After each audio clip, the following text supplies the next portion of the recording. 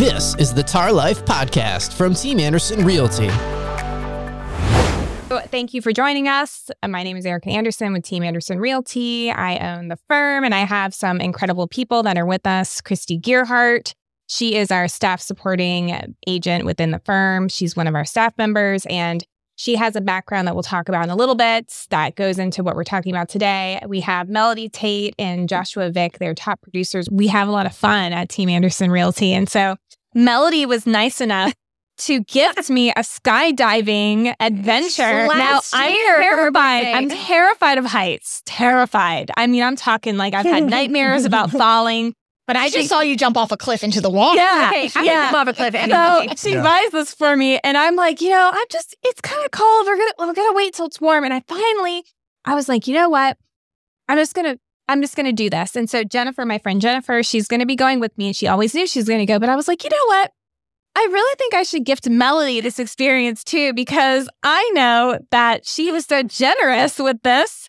And so I called her up, and she may have had one or two cocktails. So she agreed. I agreed at the wrong time. And then she tried to say that she was not going to do it. And I said, no, you're not going to go to the Amazon. So what we do is top producers in our firm, we just have fun trips. So we do either excursions. We went to Puerto Rico. Christy and I went to Puerto Rico with two of our other top agents. And so Melody joined us on our Ireland, Greece, and Egypt excursion. And so I told Melody, I was like, you can't ride with me unless you do this ride or die scenario right now. I was like, do you want to feel what it's like? Die or die. So I was like, you want to feel what it's like to plummet to the earth? Like if a rock were to be thrown out of an airplane?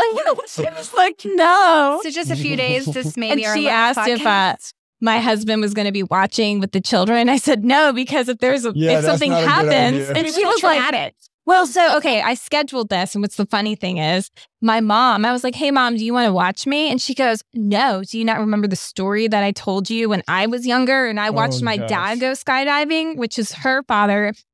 My grandfather died when she was 17, so I never knew him. But apparently he was a skydiver, and I forgot this. And he jumped out of the airplane. And the other guy did. And my mom was probably 6 or 7 or whatnot. And she was like, this other guy, he just kept falling from the sky. And she was like, and his parachute didn't open. And she was like, and I remember thinking should he just parachute open? And she was like, and everybody was just staring at this guy. And then she was like, all of a sudden he just slammed, slammed into the earth. And she said, he lived.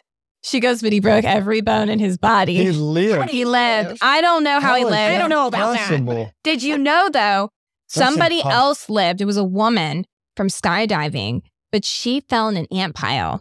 And kill me now. The ants biting her kept her adrenaline pumping. Are you kidding? And it kept her blood pressure up high enough. It had to have been something that slowed them down. Yeah, you can't jump out of a plane, land on the ground and live. Yeah, there's no way. There has to be something else. No. Have you heard about the woman that had gotten an airplane crash and she fell in the jungles and she was the only person that lived? But that's the plane coming down, crashing close to the land rather than falling. Yeah, we're talking free fall. Thousands of feet I from think the she sky. fell out, so it had a cabin that ripped open, and some people ripped, she was one of those people that it wasn't crashing into the jungle. I think she flew out of the airplane, but she lived too. I don't even like to think and welcome about to the that. Jungle Book. That's how we made the.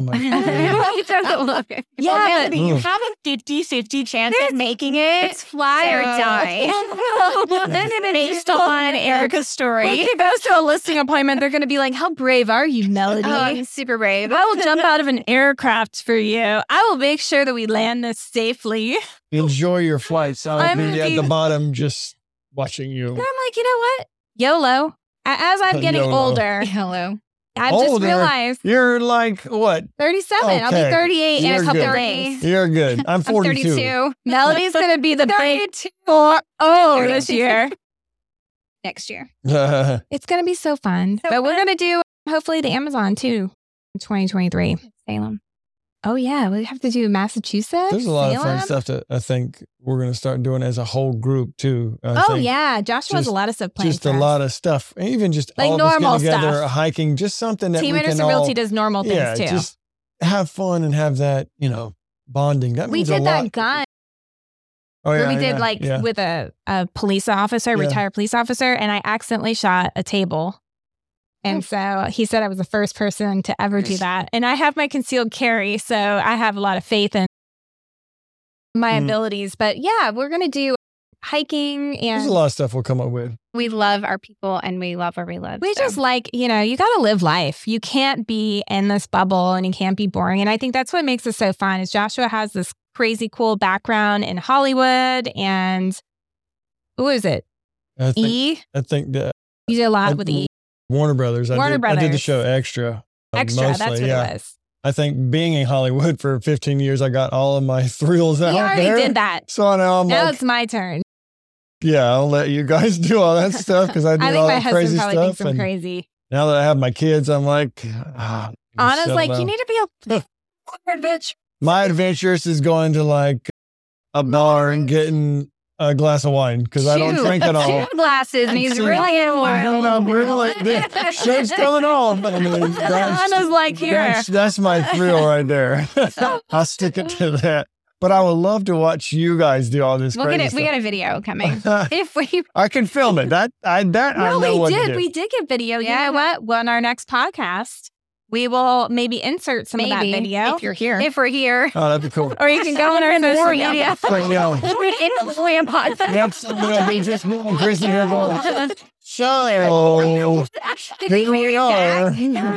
I feel like in life, you have to just do different things. Otherwise, you just don't live it. Yeah, you have to live. And if you've done it already and you feel good about it, then I support that. But if you want to roll with me and have even more experiences. I feel like I can do that now because my kid's grown. So now I'm living it up, all the adventure. As I get older, I'm like, I never was crazy when I was younger. I was super conservative. I'm a rule follower. Like, I'm just not crazy. But I do like pushing the boundaries of how comfortable I am with certain things.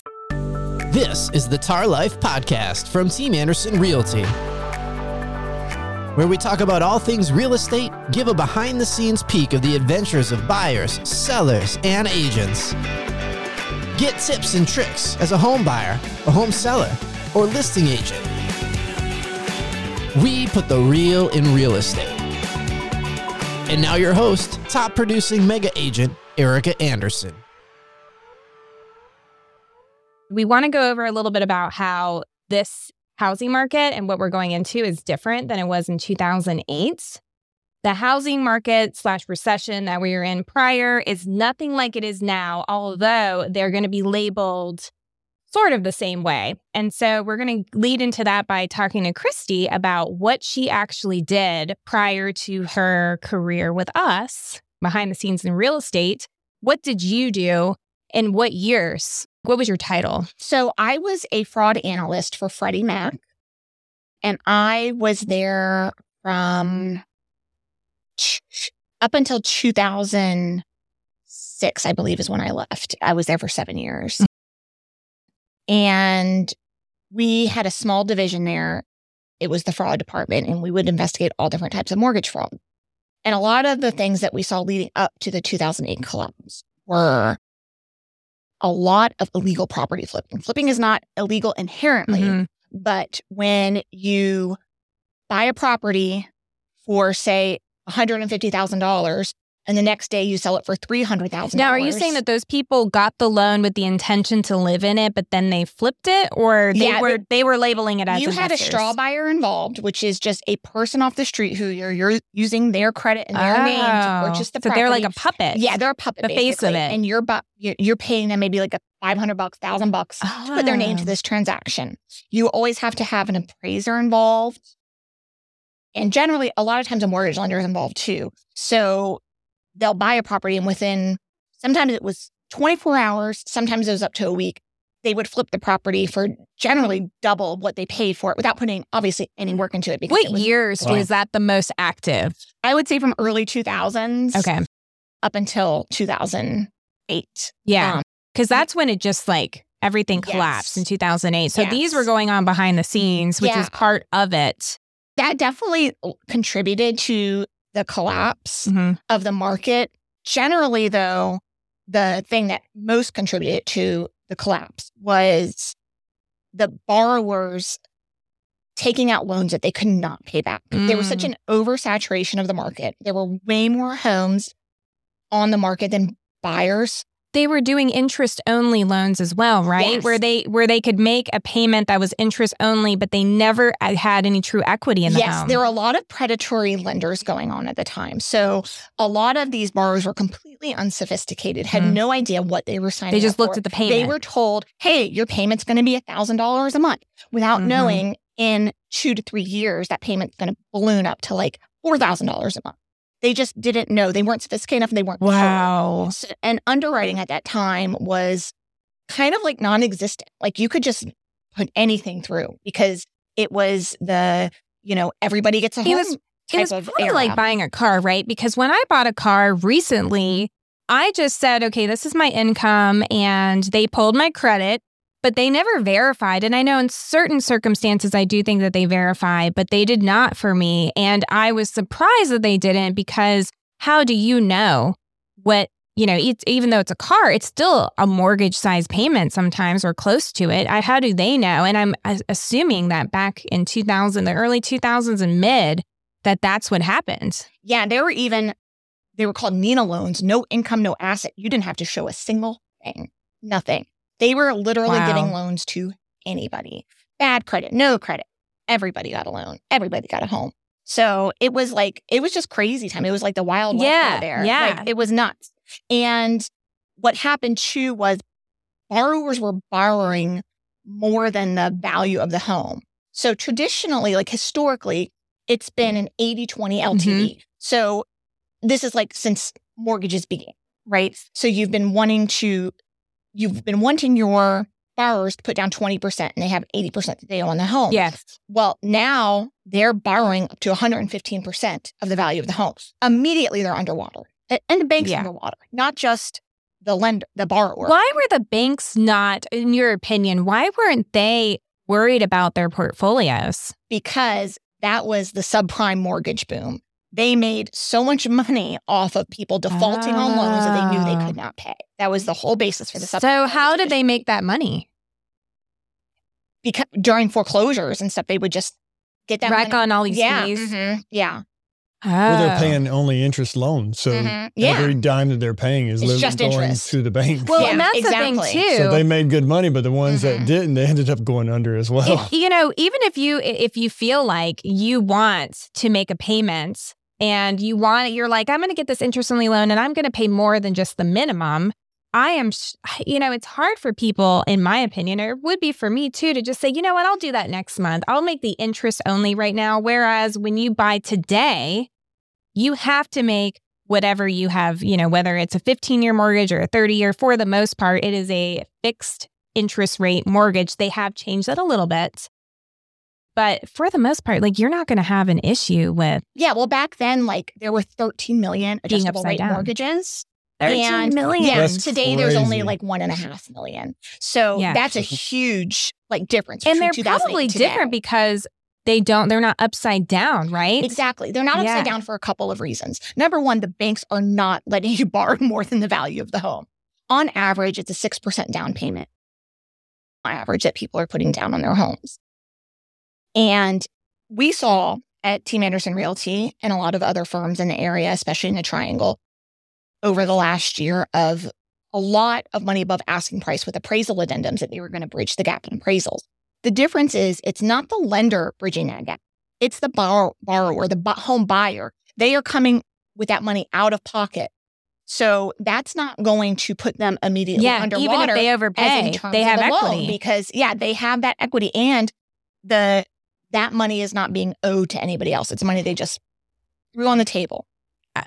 And so when so Melody and Joshua, they're top producers in the firm. They do the majority of the listings. What do you, Melody, see when you have sellers in the Triangle area? What do you see in terms of their equity?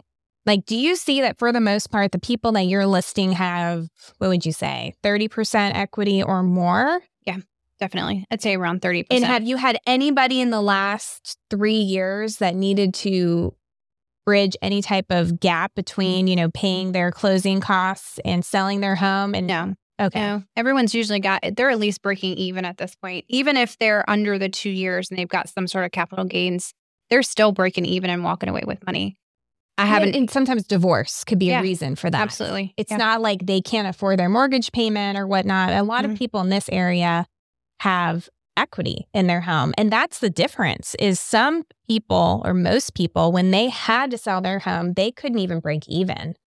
And I noticed that when I was selling houses in 2009, 10, 11, there were only small pockets in this area that didn't have equity. And it was these little areas within the triangle that I feel like people just purchased incorrectly. Like they just weren't popular. There's just these little off Bass Lake. There's this, I think it's like Carrington Estate. It's one of those. And it was a beautiful community, but it didn't have the amenities that a lot of buyers were looking for. And so it had a harder time when we were kind of coming out of that slump selling. And those were the people that a lot of them had to, bridge some gaps, but it still wasn't crazy. What do you think, Joshua, the differences between the Triangle area and other parts of the nation economically? Well, I definitely can speak on that, being licensed in California as well. That was a completely different animal. San Jose, you had some homes up there that were literally 400,000. And then all of a sudden, when all the tech companies rolled in, they ballooned up to 1.2 million. It's crazy. And I'm like, wow, this house. Do you see that happening here? Yes. So this being the number 2 market in all the United States for tech, now that we have all these places coming, like Google and Apple, all these people, I guarantee you're going to have tons more that are eventually going to come here. When that happens, you will see a balloon here. I don't think it's going to go crazy like it did in San Jose, but you will see a very good uptick in prices. So it does help us where other markets kind of may fade. If in a bad market, I don't really see us fading. I see us holding pretty strong. Valley, right? Correct. Yeah. I mean, we have pharmaceutical, we've got tech, we have all different types of, I think it was at the Amazon warehouse in Gardner. Yes. They have a ton of that stuff. So that will always Fujifilm in help. Holly Springs. Yep. You've got a lot coming to Holly Springs. A lot of growth here. Yep. When you have growth like that, it's kind of inevitable. You're going to have growth in your home prices too. I feel like you were also on the West Coast, but I feel like the areas that had the most issues with the last housing collapse were tourist driven. It was Nevada. Because you don't have tourists going anymore. Beaches, beach areas. Absolutely. People just weren't going out as much. There's none to sustain less it demand. There. Correct. The housing prices went down.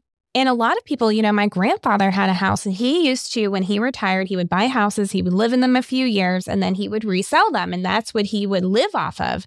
And my father went in, he put $50,000 down with my grandfather for this primary residence that my grandfather was in. And when the housing market collapsed, he was in a beautiful home. He could not sell it. He ended up having to rent it, and the tenants destroyed this beautiful home because my grandfather got older, his wife died, and he couldn't live in there any longer. And he ended up having to just let it go into foreclosure. But it really bothered, my father was really cool about it because he didn't want to stress my grandfather out. He was just kind of one of those things where he took that risk, he accepted it, and he ate that money. But my grandfather, it really bothered him that my father had put that money down to kind of help him, and then he lost it. But it was that was such an eye-opening experience for me because I physically went to that home. I saw how beautiful it was. He actually had equity as well, but that was one of those weird circumstances where it was that the area that it was in. Was that the one in Los Gatos? No, this was Arizona. Oh, it was like Scottsdale area of Scottsdale's Arizona. Ballooned up right now too. Yeah, so much it has went gone back there. up. But it used to be, It was so touristy bad. areas. If the economy collapses and things start happening, what do people not do? Travel. Yeah, exactly. So if you don't have something to sustain it, it's not going to work. But what we have here is sustainability. I think so too. And I think, what do you think, Mel, for the differences between then and now? Do you see what areas here do you think are going to grow while we're still, even if we're in a technical recession or anything like that, where do you see growth in this area? I think it's still Wake County. I think anywhere generally Wake County, Chapel Pittsburgh? Yes and no. I mean, I would live in Pittsburgh tomorrow. It's such a beautiful place, but to get back to town, it's so far out, really. But Chapel Hill, so Orange County, the taxes are always a little bit higher over there, but it's a beautiful place to live. So between there and I'd say Wake County, I think the smaller, Harnett County and Clayton, Johnston County, I feel like the growth is there, but I don't think it's as much as you're going to see in Wake County. So Cary always does well. Holly's probably like within a radius of what, RTP? I think so. I do. I mean, we saw huge growth, in Holly Springs in the last 2 years, just from the growth, Fuqua right? even, Imagine too. the last 10 years. Right. It's been crazy. Yeah. Insane. I mean, we have the hospital there. There's so many different things that are coming, to that area. And then as people can't afford, Holly Springs, it pushes people out to Fuqua and then to Willow Springs. And then it kind of just circles back around. Even Garner's had a huge increase, I feel like, in the last couple of years of Once growth. the infrastructure, that 540 loop too. That's going to make everybody. That's why Clayton boomed too, because the absolutely. 540. Yeah, because the traffic in and out of Clayton on 70, that's what people's drawback is to Clayton. And 42. Right, is sitting in that traffic. But I think Raleigh itself, like North Raleigh, Wake Forest has been growing as well. Which kind of surprises me because when I first started in real estate, Wake Forest was going to be like the next big thing. And I remember we were looking at houses and we settled on Holly Springs and it felt like you were going into like, but Wake Forest ended up not growing and developing Apex, Holly the way Springs, that I thought it was going to, and even my boss at the time. And so it's interesting to see that now it is. You know why? Why? There's only really one way in and out of Wake Forest. Yeah, or so 98. That makes it extremely difficult. But Apex, Holly Springs, Cary, Fuqua, it's super simple to get everywhere you need. Cary, Raleigh, it's right there. That's true. It's super easy. So and budget-wise, I feel like you can start in Apex. I feel like Apex and Holly Springs are very comparable when it comes to budget. Agreed. Maybe very like much. 10%. I always said it goes like 10% down. It's like Cary to Apex. There's like a 10-ish% difference in price. Then you go to Fuqua. Then you go to Andrew Lillington and it gets better and better and better. But I always found that super interesting. But from Fuqua to Apex, 15 minutes. Yeah. Right? It's not going to take you that Mom long to lives get there. there. That's where our house was. And there's still people relocating here, right? Because we have a lot. Absolutely. We have this growth from all this business. And so we have people relocating in. And we don't have people, as Christy talked about, I'm sure there's loan fraud. There's always going to be some sort of fraudulent activity, but it's probably not going to be people that are, getting 115% of their value loan. It's a lot harder nowadays to commit these types of frauds because the lending requirements have gotten much more stringent than they used to be. Well, that's the thing is they once it totally collapsed, then they lost money, right? Oh, yeah. Banks closed. Yeah. A lot of banks closed because of that. Yeah. And look how much the people made off of betting against them.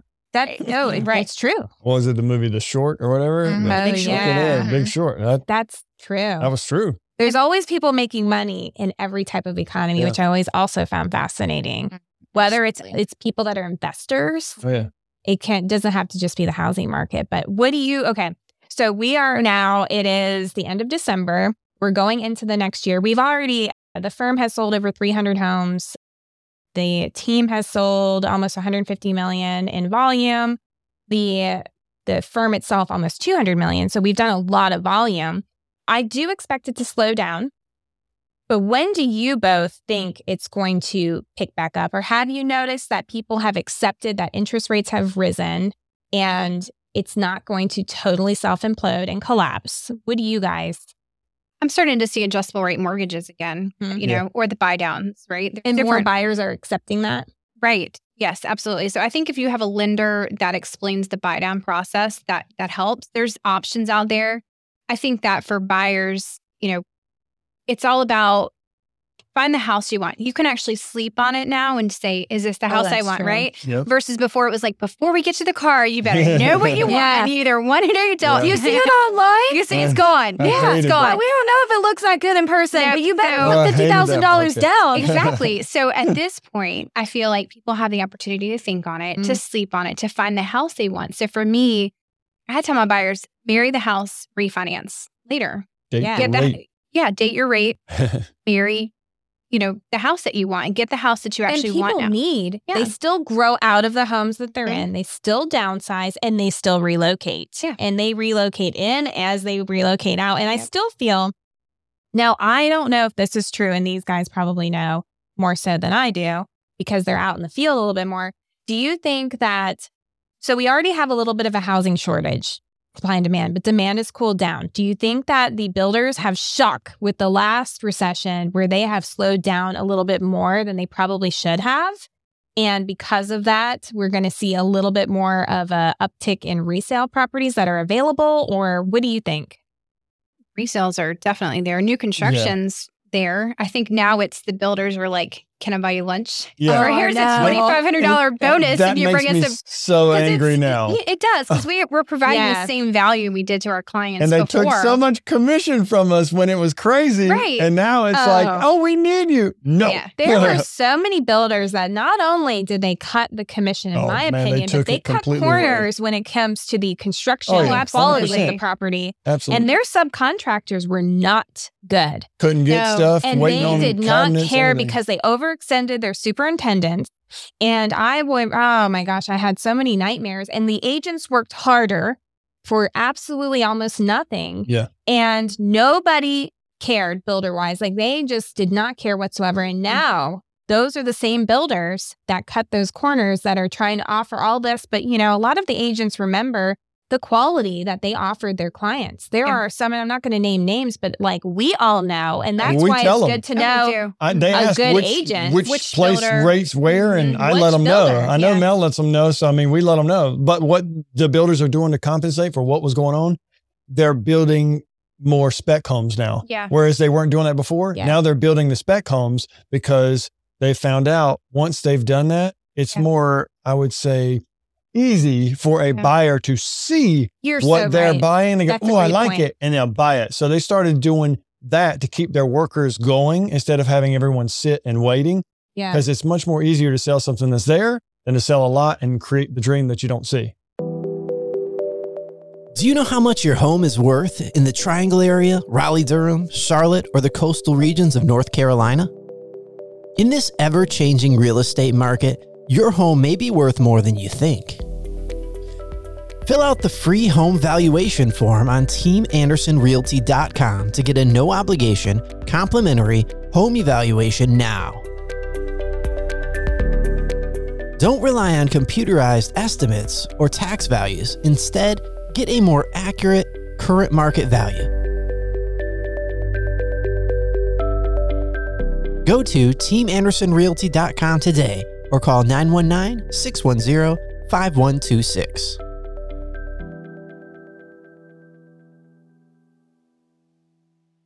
This year for buyers to get their house. Gosh. One started at 7 p.m. Funny. and I had to sleep outside until they opened at 10 a.m. in the morning just to get a house. That was before that we slowed down when rates were still in the threes. And it was just like, bam, bam, bam. They were building.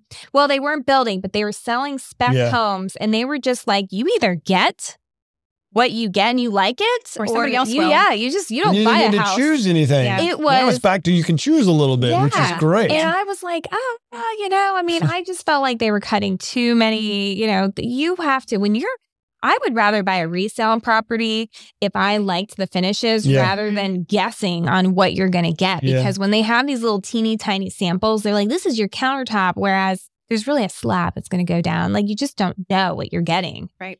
And I feel like, do you think, Christy, when you were doing your investigations and whatnot, do you think that the consumers have become more educated themselves? Because, everybody got a little spooked with that housing crash. I feel like the majority of the consumers are actually researching the loan types. They're researching what happened prior, and they understand that having equity in the home is very important because that is truly what most people, that is their largest asset. And it's a liability when you're upside down. And it's an asset when you have, it's probably not technically an asset, but it's more of an asset when you have equity. Do you think that they have, not only are the banks smarter, but the consumers and the lenders? Absolutely. Yes. I think the consumers are definitely more sophisticated and savvy than they were before. And I think, honestly, a big part of that has to do with the internet. Early 2000s, the internet's, still kind of in That's its a good infancy. point. There's not a ton of websites out there. Yeah. People aren't knowing to go online to research things, whereas today, everybody Were some of the lenders Google plug. Were the lenders getting, because I know appraisers are a little gun shy now because their license is on the line. Oh, did you see appraisers and lenders kind of go down when you guys did your fraudulent investigations? One of the ways we were able to hold them accountable was we had what was called an exclusionary list. And, we're the secondary market. So we're buying a bunch of homes from the primary market. We're buying those mortgages and servicing them. Well, if you made it onto our exclusionary list because we proved that you committed fraud. Wow. Your name is not allowed to be on any kind of loan we buy whatsoever. So that just right out of the gate, that puts you out of it. So there were probably some large portfolios a lot of these people would have had to change careers because, between Freddie Mac and Fannie Mae, that's everything really. That buying up the mortgages. Yeah. So if you couldn't sell loans to us because it had that person's they couldn't make name any money. Attached, forget it. Yeah. Wow. That was one of the ways we could hold those people accountable because it's very difficult to prosecute mortgage fraud. It happens. Is it? Oh yes, and we've given presentations to the FBI. It's hard to prove. It's also a lot of times if it's on small scales, nobody wants to. The prosecutors don't want to take the time to investigate that. It's kind of like drugs, right? Exactly. You have to come up with a big scheme. They want the kilos of cocaine. Absolutely. They don't want a little baggie of it. Absolutely. Yeah. And it's not like glamorous like drugs are. Oh, so, it does sound more exciting when you're like, I found this semi full of drugs. And the value is, $100 million. And now it's like, okay, they defrauded the bank and they made $10,000 or something. The other thing you had mentioned about being underwater and having equity in your home. Well, I think something today that's very different back then, even though we're seeing a housing correction now, the Case-Shiller National Home Price Index, which is like a benchmark for single-family home prices in the U.S. So for over 10 years, they have consistently reported growth in home prices. And for the last 4 months, they've been in decline. So they've declined since June about 2.4%. Okay. Even if that trend continues and they decline more, 10, 15%. Mm-hmm. If you look at the history from March of 2020, right before the pandemic hit, until now, home prices are up 38%. Wow. You have a long way to go until you're going to be underwater. Yeah. Oh, yeah. So that's true. why it's like, do not panic. This is a housing correction. Yeah. It is not a collapse. Unless you bought in the crazy time. You bought in the crazy time. Wait, hold on to it because it will come back. Hold on for a little bit. It's going to come back. It will come back. Yeah. I think 2024 is when you're going to start seeing things that's where it might bottom out. Okay. So a year and a half. I think about a year and a half, you're going to see the correction have taken place and things back on a normal trajectory, not the way it's been. What do you think interest rates? So what were the interest rates when you were doing your investigation? Honestly, I don't remember that part. That didn't factor into a lot of it the way I think it factors in now for people being able to afford homes because they were doing the adjustable rate mortgages. Oh, that's true. And they're doing that again. Would have been higher. A lot of people are doing 7-1 ARMs because within 7 years they feel it's going to correct itself back, which is smart, I think. It will. Mm-hmm. And I think, though, that people get panicky because interest rates have risen, even at 6%. Historically, it's still low. I bought my first house at 5%. I got you 2001, my first house, 7.25%. Yeah. Oh, wow. I believe it was completely normal. But like I tell people, if you had bought in the crazy, right? Yes, rates were, 3%, 3.5%. I get it. But you were also paying $50,000 at times over asking, sometimes more. I think I had a client at one point did $100,000 over asking, right? There's no way, even if interest rates are at 6% and they were 3% then and they're 6.5% now, $100,000, you're going to pay that less now. How long is it going to take you to come up with $100,000 in interest that you're paying? Right. The whole life of, half of the loan.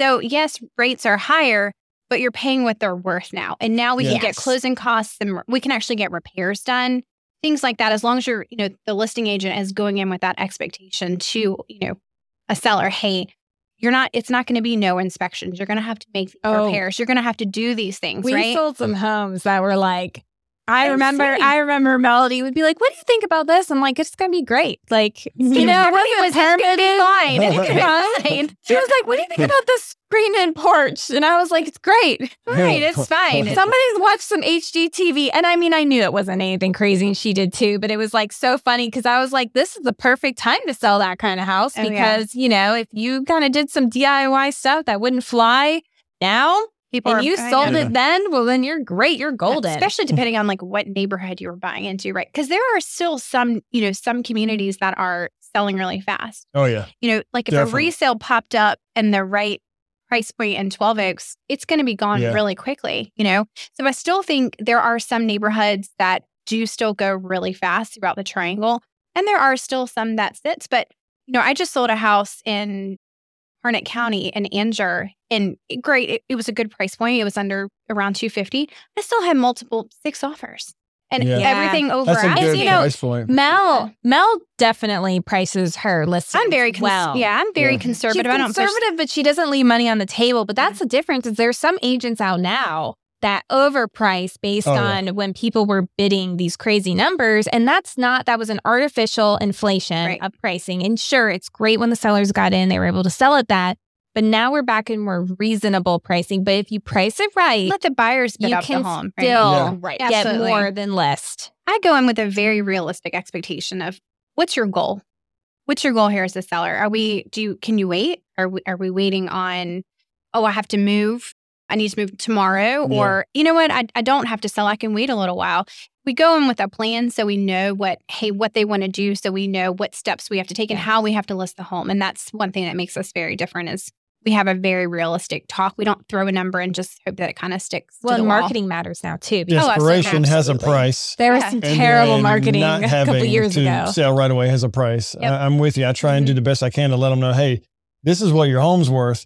If they want to go way higher than that, I don't take it on because for one, Mission Impossible. It's just going to sit there. Mission Impossible. My name's attached to it, and I have 5 stars for a reason. I want to keep my 5 stars. So if you are on that spectrum where you're like, oh, my house is worth $100,000 more, I'm like, Joshua, is there a difference between testing the market and saying, look, I really this is the number in my mind, but if we don't get that in X number of weeks, I'm willing to incrementally reduce it? Correct. Okay. It depends on how far, but that's what I'm saying, 100,000. I've got something like that. If they want to listen, they will never correct their pricing. Yes. Those are the kind of sellers that you don't want. But testing the market's different. If I hate to be the one to say I told you so, but I've had to do that so many times.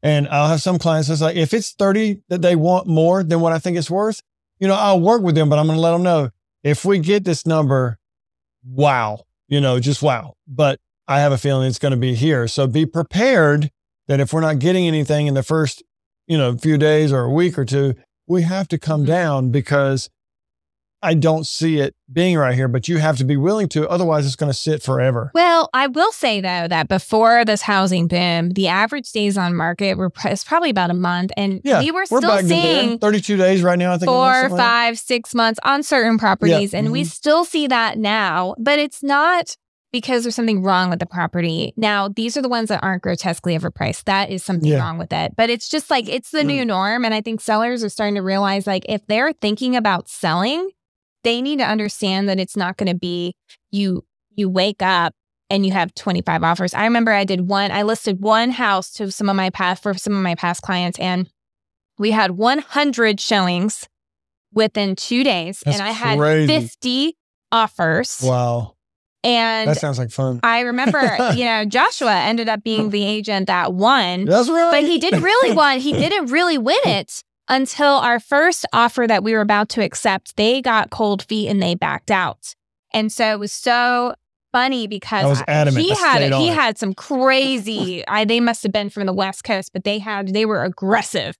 And so, but it was so amazing to me because I had to go to my sellers and I had to say, okay, we're going to have 50 offers. We're going to have some that are just super low and I'm going to send you everything, but let's only talk about the top 5 offers. Yeah.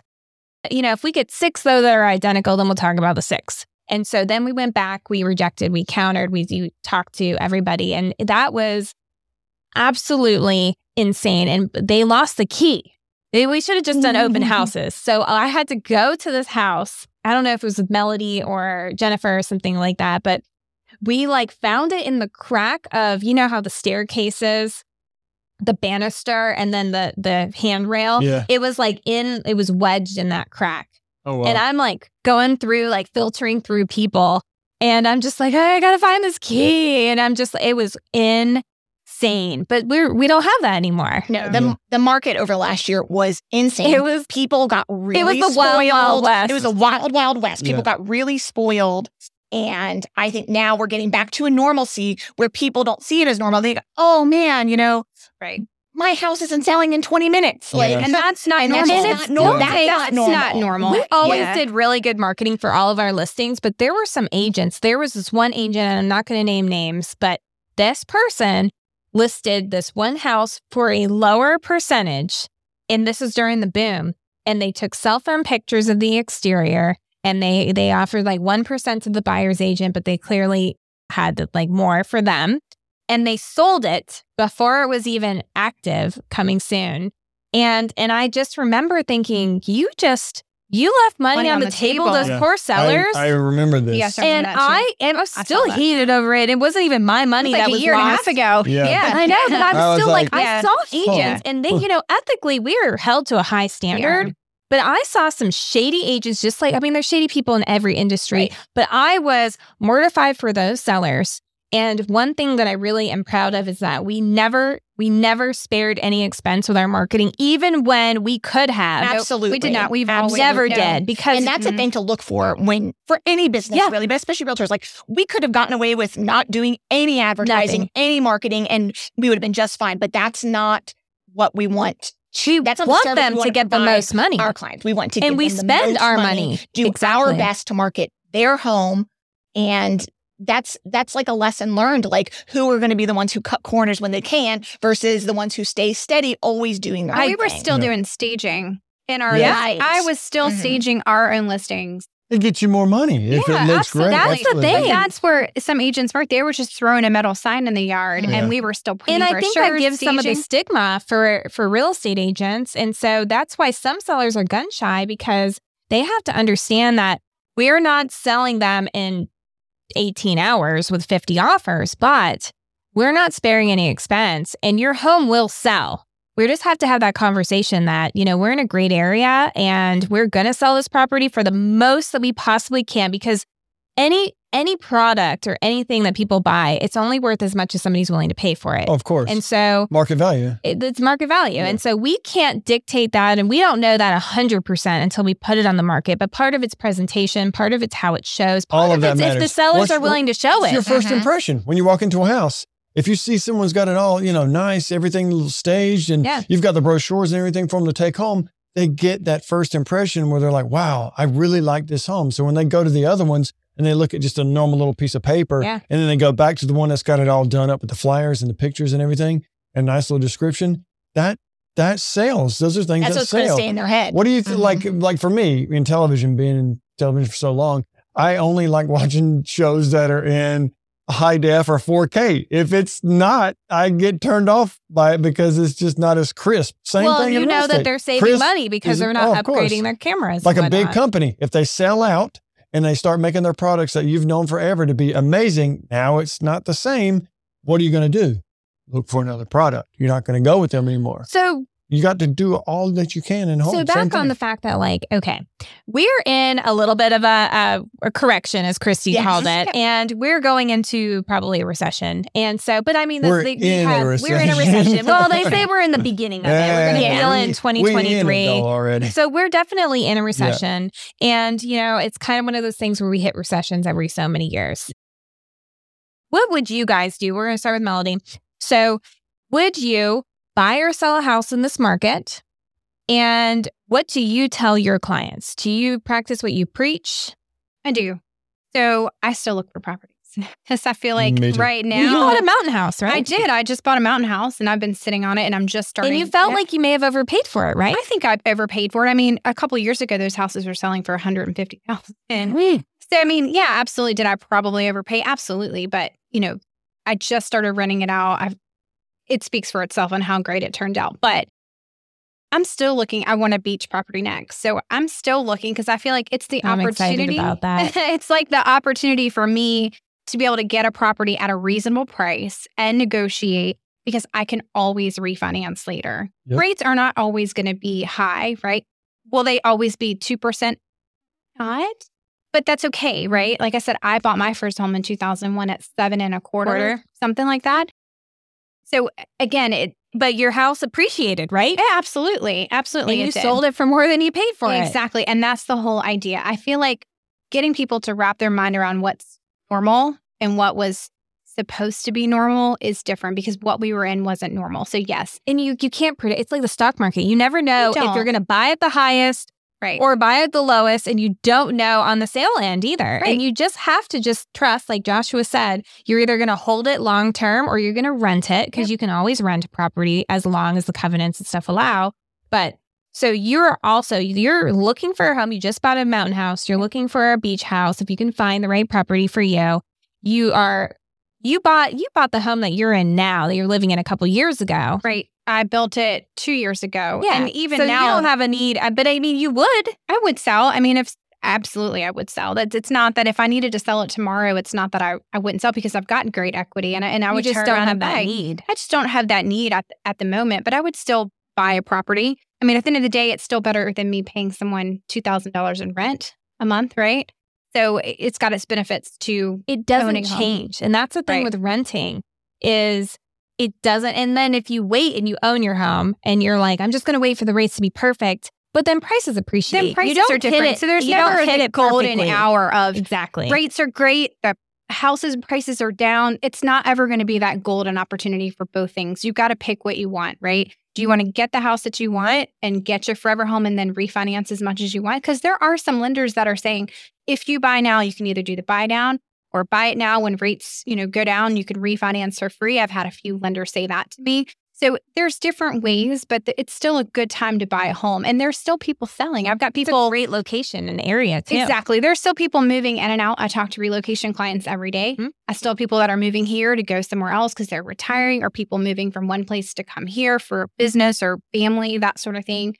Because so many people are moving here now, their family. The family, that's right. Mom and dad, grandparents. So I've just got a client now that I sold my house last year, new construction in Durham, and his family just called me and they're like, when I move, because he's up there now. So now I just buy a house. Mm-hmm. So now you're going to have the family trickle behind them. So and if you know you're going to be in an area for any given amount of time, if you're not like, I'm only here a year and I'm going to leave, buy if you can. Renting is just throwing your money away. It is. I mean, it is legit just burning money.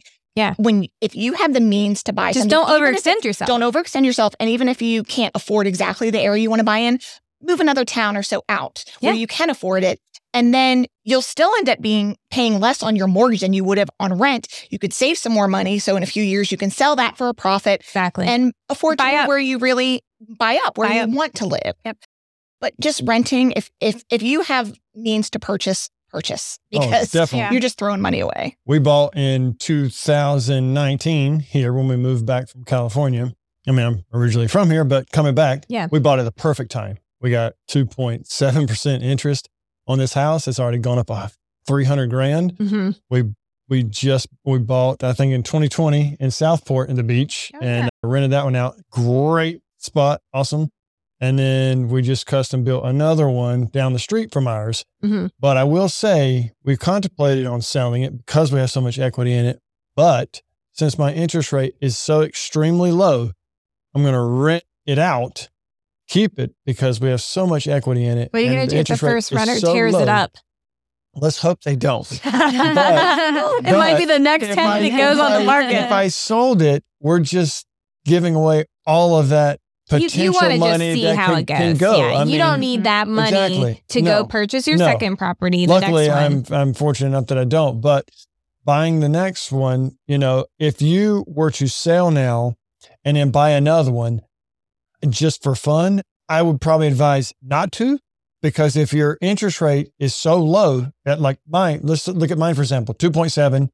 And my taxes are way lower because I've got it at such a low price now that it's worth so much more. If I moved that one and did a lateral move, my payments are almost $1,000 more because of the interest rates higher, which you can always refinance, but I'm just saying in terms of right this second, the interest rates are going to be higher and your taxes are going to be higher because you're buying at that price at what it's worth today. Whereas but I feel if like you don't nobody moves for no reason. No, that's what I'm saying. If you don't have to, and you're just, I want that one because of the countertops, and rip your countertops out and replace those. And then, stay in it until you can buy the one you really want. It's the upsize or location. Build sometimes a portfolio. At schools. Right. Sometimes. If you have to, then it makes sense. But if you don't have to, and I feel like that's the bored, educated consumer, right? Right. I've got a seller selling right now that they're only moving for schools. Yeah. And that's a big reason to do. That's a big reason to So they're selling in a good area and they're moving just a few miles down the road, but it's the way that our lines get drawn. Yeah. So funny They here. Are strange. They are strange. So it's like, you're in Holly Springs, but you're going to go to Apex Friendship. So I think it's just, and then 2 years later, those lines are going to get redrawn again. Right. Yes, exactly. Yes. We bought specifically for a school district for my daughter. We are 2 minutes from the high school and they just rezoned us to a school that's 10 minutes away. Oh, wow. That's why we do advise our clients, like, don't buy just for the school because you need have to call no idea. Some of them are capped. That's you have true. to call. Apex Friendship, I believe, is capped. So you've got to call. A lot of the Cary schools are too. Oh, Davidson High. Yeah. Oh, yeah. That is such a what's popular tough is one. when you move in an area and that's the school you're supposed to go to, if it's capped, you're like, okay. You got a long way to go to the next one we've got sometimes. So many good options for private schools and charter schools here. They're building a lot of schools Thales. too. I mean, my kids go to Thales, and so we didn't love the school district we were in. We loved the house, and so we didn't marry the school district, and we also knew that our lines were going to get crazy. So we put our kids in Thales, and we've been really happy, and it's only a 9-minute drive, so it wasn't like crazy for us. But there are a lot of people that, whatever is important to them, they should do. The educated consumer, right? So they know what is comfortable for them payment-wise. And they also know if what they're living in works for them. Sometimes, our first home, it was tight, but it worked. But our backyard was like a cliff. And we only had a deck for our daughter. And so we wanted something with a little bit more space. So we made that choice. And so it worked for us. But I do agree that if you don't have to do anything, then don't do it. But consider a second home. There are second homes too. Second home investments. So this was fantastic. Ladies, awesome. Thank you so much. Yeah. Guys for coming. And I'm excited to do more of these and people can, get the serious side and then also have some of the crazy behind the scenes of what we do for fun because we're everyday normal people. But I feel like we're all unique and we're exciting in our own ways. So thank you. Thanks for listening to the Tar Life Podcast with top producing mega agent Erica Anderson. If you've enjoyed this episode or found the content to be useful or fun, please consider leaving us a 5-star review on Apple Podcasts. Visit our website at www.teamandersonrealty.com. We are actively serving the Triangle area, Raleigh, Durham, Charlotte, and the coastal regions of North Carolina. If you're looking to sell a home, please contact Team Anderson Realty to set up an in-person or virtual consultation today.